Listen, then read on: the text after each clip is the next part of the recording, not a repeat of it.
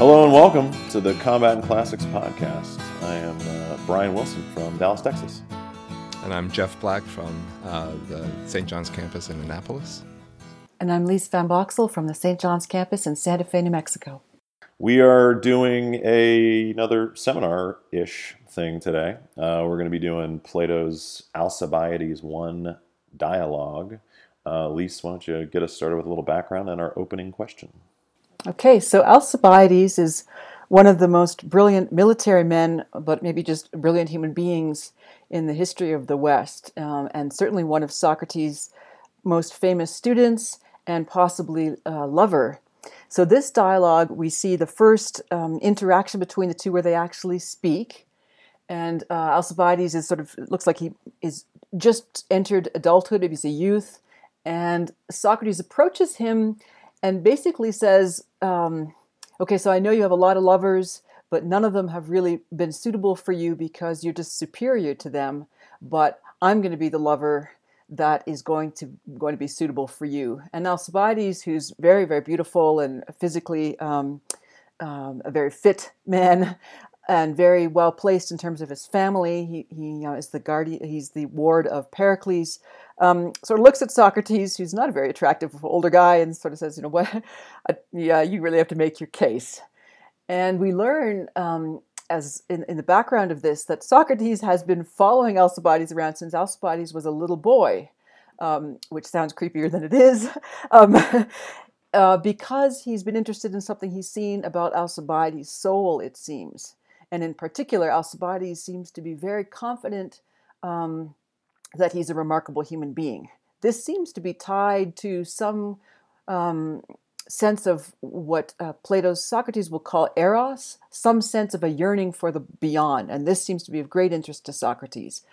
And he now says to Alcibiades in a way that suggests it might...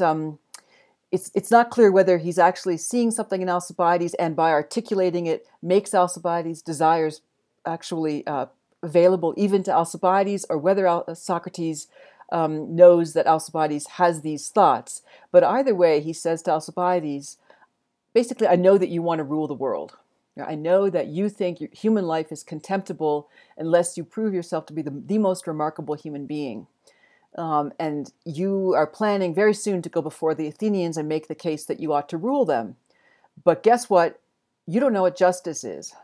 And this is where it sort of begins. And Alcibiades kind of says, well, yes, I do. Or how do you know I don't?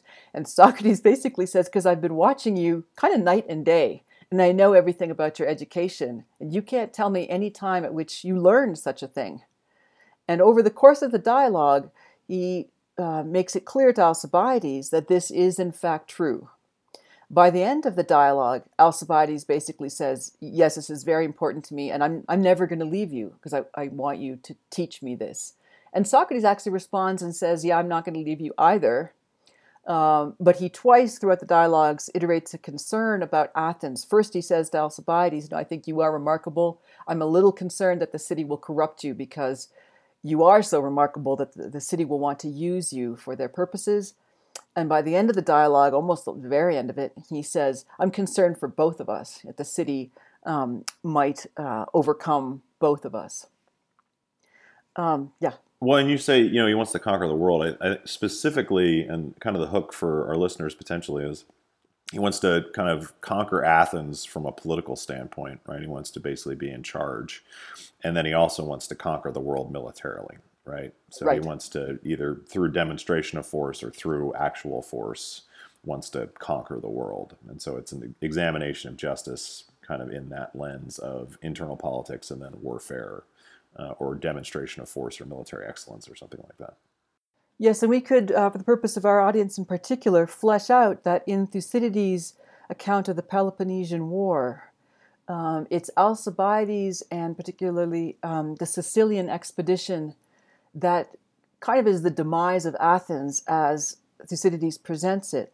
Although he also says, many people just blame Alcibiades for that, but Thucydides actually says, if one's careful, if the Athenians had turned themselves over to Alcibiades' rule, they would have been successful. but they didn't because the city-state was being overcome by envy, and so it wouldn't grant or wouldn't recognize his superiority. So this is the man who, in the Athenian history, is extremely important. Yeah, maybe just one thing to pull on in your summary there, Lisa, and it's connected to what Brian just said. If the shape of the dialogue is something like this, that Alcibiades is someone who wants to rule the world, and Socrates proves that he needs to know something that Socrates knows in order to do that, our listeners might be saying to themselves, oh, well, I don't have to listen to this one because I don't want to rule the world. And I just wanted to underline something that you mentioned, Lise, which was that either Alcibiades already had this desire or Socrates somehow brought it out of him. One thing that's probably worth talking about is whether all of us want to rule the world in some way. And so this is of concern not just to the people who find themselves in the highest political positions, but to everyone.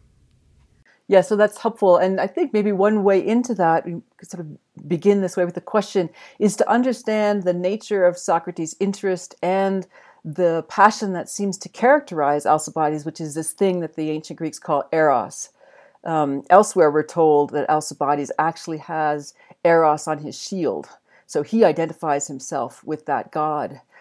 So what is it? And as Jeff said, it doesn't seem to be a thing that's peculiar to Alcibiades or Socrates. It seems to be a deeply human thing. It's just that Alcibiades, and arguably Socrates as well, has it to this tremendous degree, maybe terrific degree, maybe magnificent degree. So let's maybe think about what this is, this thing, this passion. So then to reframe your question is what is driving Alcibiades? Like when he says eros, like what does he mean? Yeah, exactly. Yeah, what is that passion? Which, as Jeff said, maybe is in all of us to some degree. Yeah, the thing that makes this, I think, a especially tricky question, even though I think it's the right one, is when you look at Alcibiades initially, when Socrates depicts him to us, or Plato depicts him to us initially, it looks like he's a guy who doesn't want anything, right? In other words, he's satisfied with his looks. They're very good. He's very tall. He's satisfied with his breeding and his background. He comes from a noble family. He's satisfied with his wealth.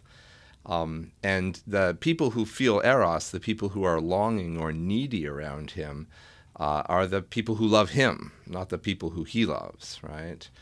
But it looks like Socrates is very quickly able to uncover, and it looks like it's true, that even somebody with as much as Alcibiades seems to have still wants a great deal. And I guess the question would be why. And, you know, there are two easy alternatives. Maybe they reduce to the same thing. He knows he has a lot, but it's not enough. Or he realizes that what he has is not a lot. And it looks like both things might be true over the course of the dialogue. Does that seem right? It does, Jeff, and you do something very helpful there, I think, for as you point out, people who maybe don't think or haven't recognized that they want to rule the world. And that is the lovers. We can probably find a hook there for audience members. What you mentioned was, so Alcibiades has a lot of people that want to be with him in various ways, sexually, but I think also just find him inspiring to be around. And you have the sense from Socrates, and Alcibiades doesn't disagree, that he has some contempt for these people. That is, it's presented in the language of domination, that his lovers all prove to be insufficient for him. And yet he does seem to be somehow looking through them for something, but nothing is satisfying. And that seems to be important to our understanding of what this passion is that's driving him. I described it earlier as a yearning for something more, and that's manifesting in his sexual and romantic life. These people are trying to impress him, but the inequality between what they are and his longing and what he is just too great. Yeah, so is it that when Socrates suggests to Alcibiades that what he really wants is to rule the whole world, and Alcibiades doesn't disavow this desire, is it that he realizes that despite all the great things he has, he doesn't have what he deserves until he rules the world? Or is it that he feels that despite all the great things he has, there's something lacking in those things? That might be a difference between, say, in the former case, a concern with justice being the primary thing that's at work, and in the latter case, a concern with eros, right, a desire of some sort. Yeah, it does seem like so maybe a way to open up that question a little bit, or the answer to it, is to think about the way Socrates seduces him. Now, it's not a physical seduction here, which I think is key because I don't think Socrates is really in this particular arena. Right? Alcibiades is one of the most beautiful men ever. So what Socrates does is shows him, that there's something insufficient about Alcibiades' mind or soul at this point, right? That what he lacks is knowledge of what justice is. And so certainly Socrates seems to either sharpen or highlight something that Alcibiades has not clearly seen before, right? That you have a longing, and a longing, as Socrates presents it here, is an absence. So you actually, at some level, realize that despite all the many great things you have, they're radically insufficient. Yeah, we often hear something like, I don't need to worry about questions like that. It's beyond my pay grade, right? And I think the suggestion here is that you do need to worry about questions like this because they're not beyond anybody's pay grade, right? In other words, the limited answers that we all might have for why we do this or that are limited precisely because they're not based on knowledge, and they're not based on knowledge of the most important things. And so apparently Socrates shows to Alcibiades over the course of the conversation, to the extent that we can trust Alcibiades' reactions, that, he doesn't know the most important things that have to be the basis for the sorts of things he wants to do in his life. Right. So back to the question of what a lover does. I think there's some point where Socrates is speaking about reflections, or that in your lover or your beloved, you want to see somehow a reflection of yourself and your capacity. And that shows up an interesting image at the very end of the dialogue, which actually some of you might have a footnote for it, but Socrates makes this claim. He likens himself to a pelican in passing, and Alcibiades is a stork, and says, I'm like a stork that's delivering a youth, but the myth of the stork is that old storks are fed by younger storks. And I think that that's tied to Eros, that somehow Socrates is identifying a similar passion in both of them. There might be differences as well, but there's something similar. And Alcibiades, in the vigor of his youth, has it in a way that Socrates finds inspiring, but Socrates can feed it in a way that his wisdom enables him to do that Alcibiades cannot do for himself at this point. Mm-hmm. I'd love to tease that out some more. I guess the most direct way I can ask this is, what's the difference between Socrates' conception of Eros and Alcibiades' conception of Eros, and what is it driving them towards? I don't have a theory. That's what I'm asking.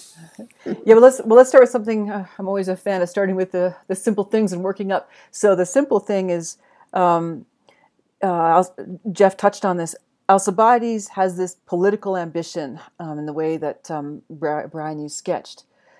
Socrates claims that he knows something fundamentally important that Alcibiades must know in order to get what he wants. So presumably Socrates is implying that he therefore has this thing since he's able to give it, like the stork is able to carry the child.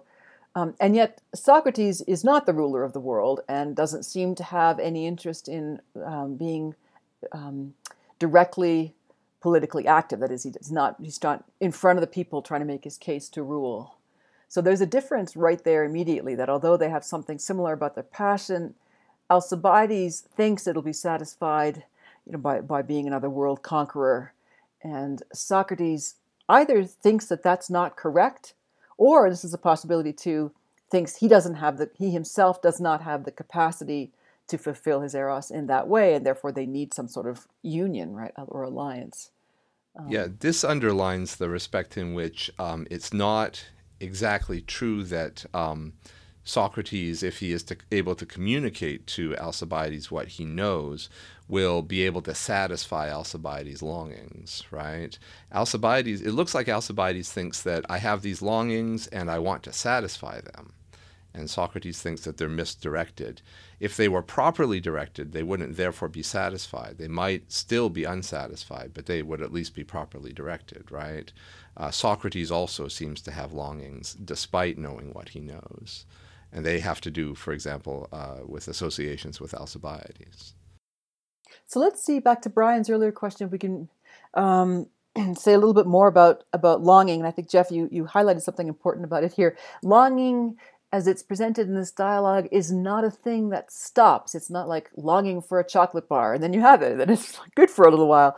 It looks like it's something in the soul that is always propelling you to supersede yourself, right? Something like that. And so although it's presented in a way as a lack, you want something you don't yet have, I think there's also something about it that's tremendously fulfilling, namely this sense that you're constantly growing or moving ahead. You're on the move, and it's an impressive thing as it's presented here, at least in part. Well, also like the political and the military, not profession, I guess you could call it, it's kind of held up as something that's very difficult, right? And so you have Alcibiades who's like, I'm good at everything, right? I'm just, whatever I've decided to do, I'm successful at. Like, people esteem me for just being me. So I need to do something that's challenging. And then there's also, and it's something that, it's evident to me, at least in the dialogue, that he hasn't really examined it, but the instinct is he needs to, gain power politically and or go to war, right?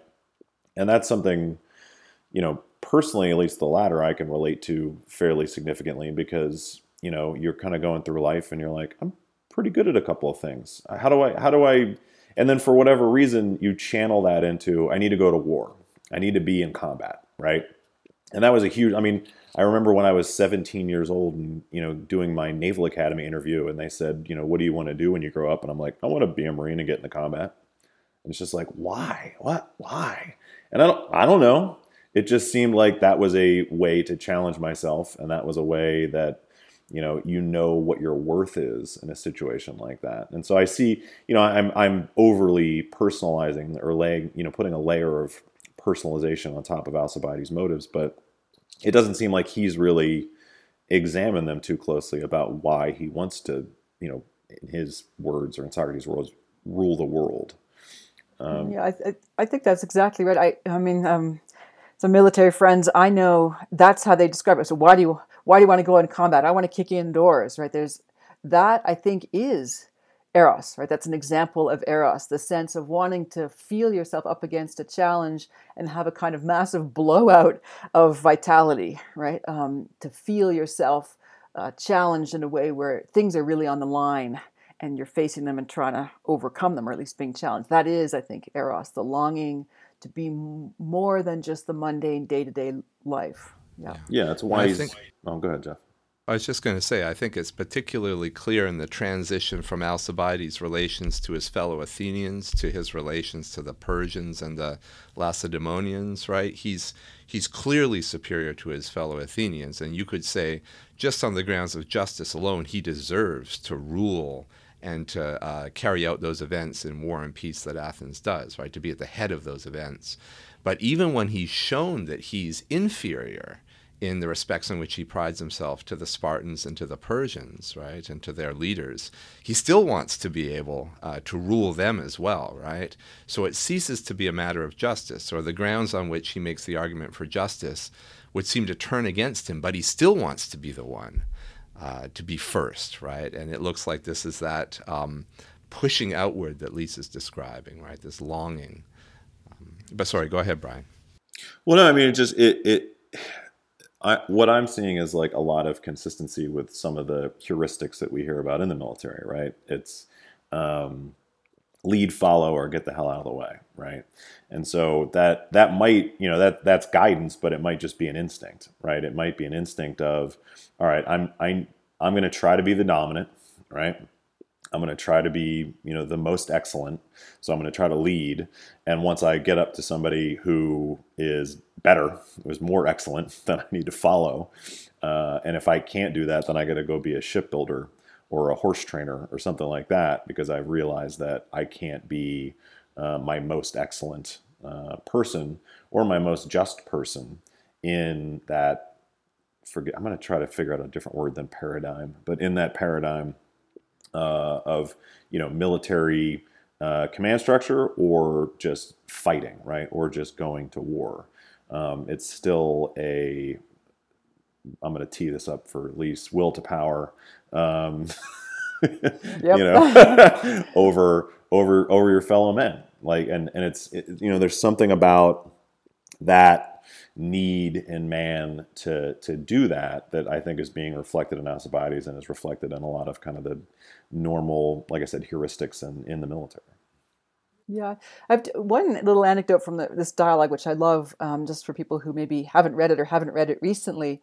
One of the things Socrates presses Alcibiades on is like, when did you learn justice, or when did Socrates become interested in Alcibiades? And I mentioned it was when Alcibiades was a child.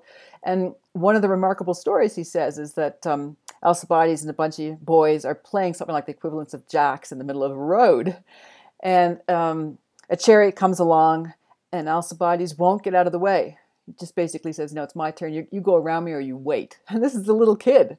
But Socrates finds this very impressive. So to pick up on the cue you threw me, Brian, it is something like a tremendous sense of will to power, or just the instinctual sense of being an alpha that Alcibiades seems to have. That I am the sort of person that's not moving for your chariot. And other people seem to recognize this too, right? Even the other little boys seem to recognize it, but I assume the chariot actually stopped, and maybe there was some wonder that this kid has just stopped traffic in the midst of his game. So given that sense of being an alpha, that it's maybe most natural or immediately natural way of expressing itself would be in command, it's very strange that Socrates manages to shift that same impulse or appetite from command to actually you need to start learning about justice. It's not the most natural thing, and yet that's what gets this very alpha guy. Yeah, there's the saying "lead, follower, get out of the way" is really helpful here, I think. And one interpretation of it is that you follow if you can't lead, or if you're unsuited for leadership. And I think that that's a dangerous conclusion to draw, or it's not quite adequate to the phenomena and to what we see depicted in the Alcibiades dialogue. It looks to me like it's exactly Alcibiades' capacity for leading that also makes him impressive as somebody who wants to learn from Socrates, right? Or just to tip the Nietzschean hat again, it looks like the instinct for command and the instinct for obedience might be closely related, right? Or the instinct for command and the instinct for reverence. And so maybe Eros helps us join those two things together, right? That Eros could be a reaching outward to something higher that you see above yourself, or it could be a pushing outward so that you yourself become that higher thing. And maybe it goes back and forth depending upon the circumstances that you find yourself in as an erotic person. This has been an ongoing question for me about the relationship between Alcibiades and Socrates. One, maybe the more common way that relationship is understood is that Socrates sees in Alcibiades longing to go beyond anything any other human being has done. He sees in that something like a promising impulse for a would-be philosopher, a potential philosopher. And Alcibiades is very bright, and he has courage, which is necessary for philosophy for reasons we can get into if we have time. But that Alcibiades somehow, in the end, doesn't quite cut it, and he can't quite break away from the city, he gets co-opted by it. Another reading is that somehow these two sort of belong together in the way this dialogue suggests at the end of it being a mutual love affair, that Alcibiades has gifts that Socrates doesn't. So Socrates, getting up in front of the people, doesn't have the physical prowess, the beauty, the family, etc., to rule, but Alcibiades does, and and that Socrates and Alcibiades somehow coming together make some new type of being, right? And therefore, Alcibiades, even in his political exploits later in his command positions, is not somehow a defective philosopher, but rather the two of them together might present the fullest account of what the philosopher wants or the human being wants. That those are two different interpretations, but I think in this dialogue, we should entertain both when we read it or think about it. So can we circle back to the question of what Alcibiades needs, it turns out, is knowledge? Because I think there's, when you're thinking about it in the context, say, of professional military education, where the phrase learn and burn comes up pretty frequently, things that you need to know sometimes present themselves just as ways of winnowing out a large field, right, and picking the skilled from the unskilled, right? And in other cases, things that you need to know look like they're instrumental, right? How am I going to use this? I need it for this task that I perform or that task that I perform. Or if I want to do this, I need to know that.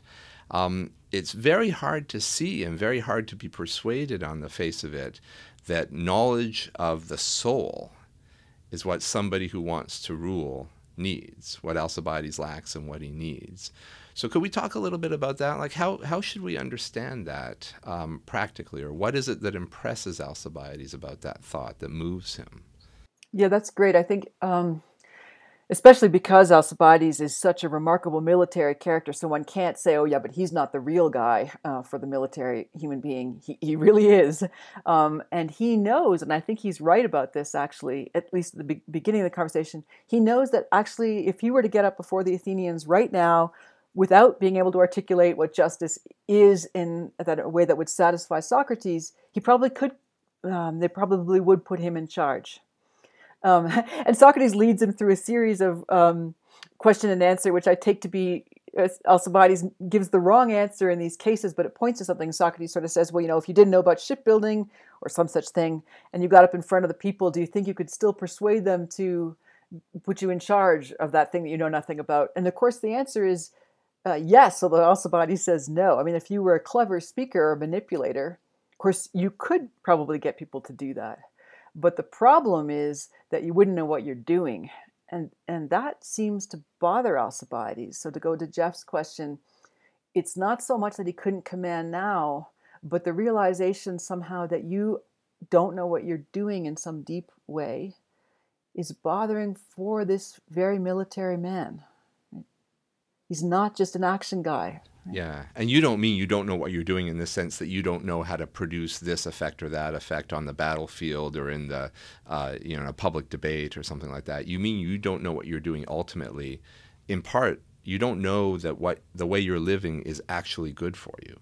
Exactly. Yeah. No, that was where I thought your point was so helpful. That so the military education as it is today involves a lot of like learn the facts, learn history, etc. And these things are important, but as you pointed out, Jeff, what Socrates says to Alcibiades is, yeah, but you can't tell me what justice is.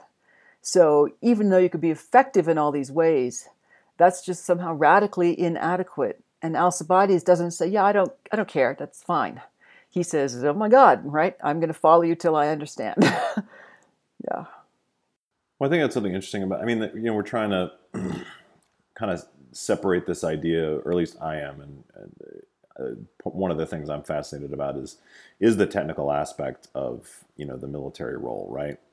And when he talks about, the lyre player, playing the lyre, or the shipbuilder building a ship, or the horseman training horses, there's a technical aspect of command. But I wonder how much Alcibiades thinks that those technical aspects are not, they either don't exist, that it's all about kind of persona. That seems to be what, that seems, like it doesn't ever come up, like, do you even know how to, set up an offense or set up a defense or plan an attack or anything like that? It doesn't even come up. It's just, there is an excellence that Alcibiades thinks he has, and that apparently other Athenians have of him as well, that is the ability to command, and the technical stuff can just come later. And so I'm just wondering, like, is there some kind of nature of man that happens, and it might also be mimicked in the military, because a lot of the military is selecting for leadership, right? Is just identifying who can be in charge and who has the episteme. Just drop some random Greek phrases in there. Nobody will understand. Nobody understands. It's all Greek to me. Who has that kind of innate episteme and just goes, well, I'm just, whenever I'm in a situation, I just end up in charge, right? And then we can, teach you the technical aspects. But having gaps in knowledge of like what is justice and being placed with that level of power, and this might get into like the closing of the dialogue about the state, not being able to survive because, the state maybe doesn't really put a focus on that. It just puts a focus on who should command, but not so much as, what are the fundamental precepts of, justice and virtue. That's helpful. Let me pull out something you said, Brian, and apply it directly to Jeff's question or Jeff's comment. And that is the question, well, so Alcibiades probably could win. Socrates shows him he doesn't know what justice is. That realization for Alcibiades is not folded into, and therefore somehow I won't be able to convince the people that I should rule. It looks to me like it has two parts to it. One, that means I might actually not know how to command if I don't actually know what justice is, but maybe certainly more personally, maybe also more deeply, it might, for the first time ever, touch on Alcibiades' sense of himself, that he is an alpha, that he ought to command.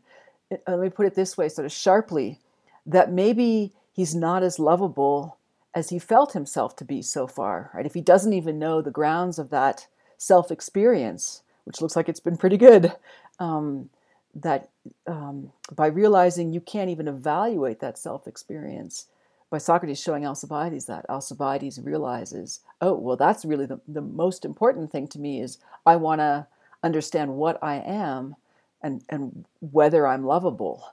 That seems to tie back into the eros too, even to the notion of, I want to go kick indoors, right? Now it takes you to something much more private than that sort of outward expression of vitality, or what Brian, you called will to power. Yeah. Here's a practical example of how this sort of question came up in a military setting. This was a recent conference on civil-military relations, and the question arose whether it was permissible to refuse an order on the grounds of conscience, as distinguished from the grounds on whether it was not a legal order, right? In other words, it violated some law, international or Uniform Code of Military Justice. And there was a real fierce disagreement on this question. And it came down to the point that you could refuse it, but you should expect to be prosecuted for your refusal, right? Now, this sets it all in a legal setting, which doesn't come up here as explicitly as it did in the conversation I'm reporting. But it does show that, even now we're kind of two minds about what the fundamental thing is. Right? Are we obeying orders in the context of the law, or are we beholden to something else like conscience in our decisions, right? And this, it sounds to me like, is like the fundamental question that Alcibiades is facing. What is the human being such that I know what's good for it and what's good for other human beings? Where should I be looking to find those things out, right? If I don't know that. Sorry, go ahead, Lisa. I was going to say, and beginning with oneself, that is, Socrates precipitates a split in Alcibiades, where suddenly part of him is looking at him, right, and saying, trying to evaluate in a way he did not before. Yeah, it does seem, ironically enough, that Socrates becomes a lover of Alcibiades. The Alcibiades becomes a lover of Socrates by the end, right? Because he feels needy and he thinks that Socrates has the thing that he needs, right? Which is a strange reversal for a man who has had nothing but lovers of him heretofore. Well, I think another way to kind of describe what you're talking about, Jeff, with whether or not you can follow a rule based on conscience or follow an order based on conscience, kind of comes down to the same idea of love, right? Do you love at some level, conscience is justice. And so do you have an understanding of justice? And is that understanding consistent with a universal justice versus a particular justice? And do you love that more than yourself? Are you willing to suffer the consequences of that decision? And, something that I think is, most of our listeners are military folks, but, for the folks that aren't, I kind of constantly tell people about my experience in the military is you'd be shocked at how much time we get spent on being trained on when to disobey an order, right. and how we have to think through the order, its consequences, and its framework in sense of universal justice. And this could be something as simple as rules of engagement, or it could be something as complex as looking at particular tactical scenarios and saying, what was the right thing to do here and what was the wrong thing to do? Because just following orders is not a viable excuse to do anything. And there's a lot of gray area there, but I think for most folks that don't know much about the military, a lot of the things you get are, well, you guys just kind of do what you're told. And I'm like, I can count on like one hand the number of times I was like told to do something in the entire time I was in the military. It's shocking how much it's like, no, you've got the tools. We've taught you, we've given you the tools, like, understanding justice, understanding what your role is, understanding what your mission is, understanding the chain of command. And now you got to figure it out. And this is part of the reason why we do this podcast, right? Is to look at that in a great book's conceptualization and look at it in a more universal way. But it's the two, and I don't want to overly reduce the dialogue, but the two key things that I'm trying to like tease out in the dialogue are, first off, what is the nature of the loves that Socrates and Alcibiades are demonstrating or discussing, and then that kind of final piece is, can we survive being a part of the state and keep those conceptions? Mm-hmm. This suggests to me another interpretation of everybody wants to rule the world, right? Tears for Fears had it right. But what it means is everybody wants the ground on which they make choices or decisions in life to be supported by the way the world is, right? Which, if you think about it, is kind of like filling the world with yourself, or hoping or longing that the world is like you and it has the same judgments that you do.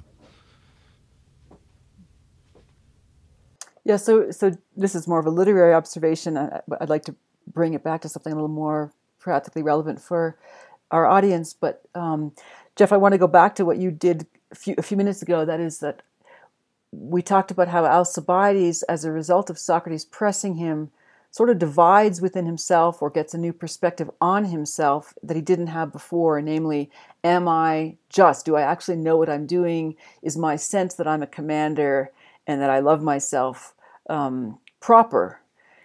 Then by the end of the dialogue, it looks like that aspect, that questioning, more rational aspect of Alcibiades might be represented by Socrates. I mean, if the thesis is correct that somehow these two parts belong together, that we might be looking at a single human being with aspects interacting.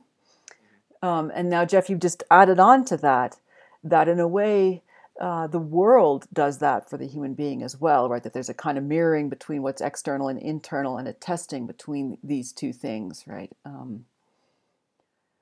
But maybe we could try make that a little less literary or philosophic and return to the very practical element that the dialogue has, or the way it really speaks to, say, military folks or other audiences. So it's not just that's an interesting literary thing he's done. Mm-hmm. Mm-hmm. It was super deep, though, Lise. So I'm trying to process. That deep philosophical truth. And, we could have a moment of silence. And, this is part of the double-edged sword of my role in the podcast, which is I hate cheating and talking about like my personal experiences, but that's kind of my role. Like for our listeners, most St. John seminars don't really talk about yourself. You just talk about the work, and I really like that. And then because Lisa is basically nodding at me on the camera, like, practical stuff, Brian, you should say something. And I'm like, no, I really just want to deal with these philosophical truths, these pieces of it. So wait, Well, maybe I could put it this yeah. way, and I won't simply single you out, Ryan, but maybe it's particular to you.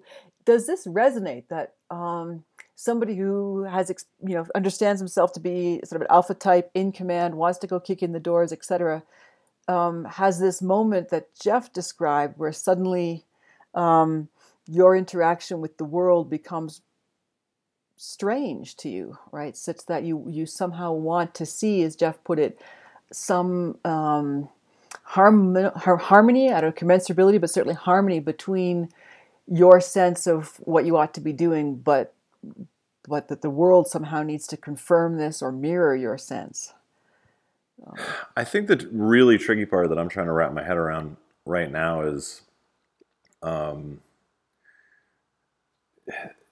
that layer of techne, right? That layer of technical and that core Skill. that core of episteme, that core of like knowledge of how the world works, and how you have to. It's a laboratory type of thing, right? We have to test and test and test and test and test, and that's what most military training is about. Is just repetition, repetition, repetition. And it's the same with playing the lyre or playing sports or something like that. Is that you have to hone the technical so that it's not. You don't have to think about it. It's just, you know how to technically execute anything that you need to do, more or less. I think where we get into a lot of trickiness is, there's a saying in the Marine Corps that's like, however crappy your plan is, brief it like it's the best plan you've ever had. Like it's the best plan the world has ever known.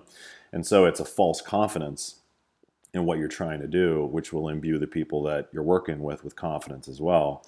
But it's trying to find that balance of having that in some part of you, that core, like, is this the right thing?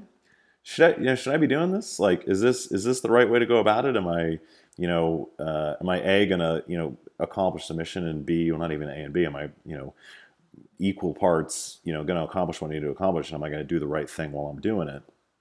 And you have to have that kind of constant experimentation and that data kind of in your head and in your soul of what works and what doesn't work.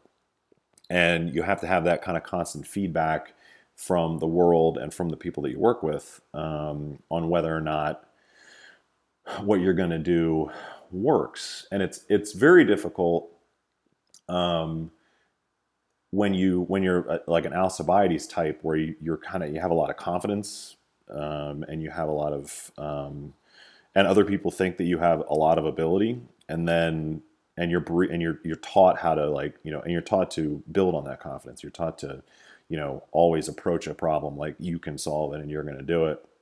And then you mess up like a decent amount, which happens when you're a youth, I mean, I remember when I was 24, I was in charge of all NATO human operations in Bosnia as a 24-year-old. And so you have to go, all right, here's what we're doing, and be utterly confident in that. But then you also have to be humble enough to go, I have no idea what I'm talking about. And so I feel like, though, that's probably, when you're talking about the Socrates-Alcibiades duality, it's probably critically important for the folks in our audience and military in general, is you have to have some part of you that's Alcibiades and just no, I can do it, I got it. But then you have to have some part of you that's Socratic and going, do I have any clue what I'm talking about? Do I have any understanding of why this is? And in a more universal sense, right? In a kind of global, universal, how does this fit in terms of the state? How does this fit in terms of justice? And how does this fit in terms of my role as, shipbuilder, horseman, kind of thing? But it's got to be there, but it's got to be like the hardware of, your inner computer, and not the software. The software is the technical piece, and the hardware is, the stuff that you can't change. And the hardware has got to have that examination of justice and that examination of, every single kind of universal in human existence in order for you to kind of execute the right way. That was a really long rant. It probably didn't make any sense. No, that's helpful. I was going to say... Oh, yeah. Go ahead, Lise. Helpful in this way, I think. So with Alcibiades, he's confident with respect to the Athenians, and then Socrates says, yeah, but you have no idea about the Persians. You're going to look ridiculous compared to the Persians. And that shakes Alcibiades a little bit. So as we said before, he gets Alcibiades' little voice going that says, do I actually know what I'm doing? But the way you put it, Brian, I think I would add on to it that this alpha type, I mean, maybe all of us to greater or lesser degrees, but certainly somebody who understands themselves as a commander, feels themselves to be a commander and wants to command, they have to have an adequate answer to that question, right? So that it's not just, do I know what I don't really know what I'm doing. Yes, but I can work it out, and so I can arrive at the best answer someone could reasonably have in this circumstance, or that I could reasonably have in this circumstance, and it is adequate. So I guess there it looks to me like once Socrates expands Alcibiades' world and says, you're going to be in contexts where you really are without a net from other people, right? That you don't have the Athenians there with all their customs telling you how to behave. You better be able to provide your own structure and your own answers to that voice that comes up and says, do I know what the heck I'm doing? So. Yeah, I agree with that. And I think I have a third way of putting the point that each of us is trying to make here. We have powers, but they're limited, right? By having powers, we need the knowledge of how to use those powers. That's the technical piece. We need that. It's indispensable. By having limited power, we need the persuasive piece, right? The ability to depict our powers as greater than they are, or the dangers as less than they really are, in order to move people. But the third thing, this thing I think Alcibiades doesn't yet have, could be understood in this way. Because our powers are limited, we won't succeed sometimes. And the meaning of success and failure is a question and a problem. Just because I succeeded doesn't mean that everything I did was right. And just because I failed doesn't mean that everything I did was wrong. So being able to ground the meaning of success and failure in a situation where there'll be some of each, right, like in every human life, I think is what the Socratic grounding is offering. And that's a third thing in addition to the technical piece and the persuasive piece, both of which Alcibiades seems to have. I think that might be a good point to end on here. We're coming up on close to an hour. So if any of you guys want to put another final point in there, or do we want to just wrap right there? Well, I'm good. Lise, do you have a last word?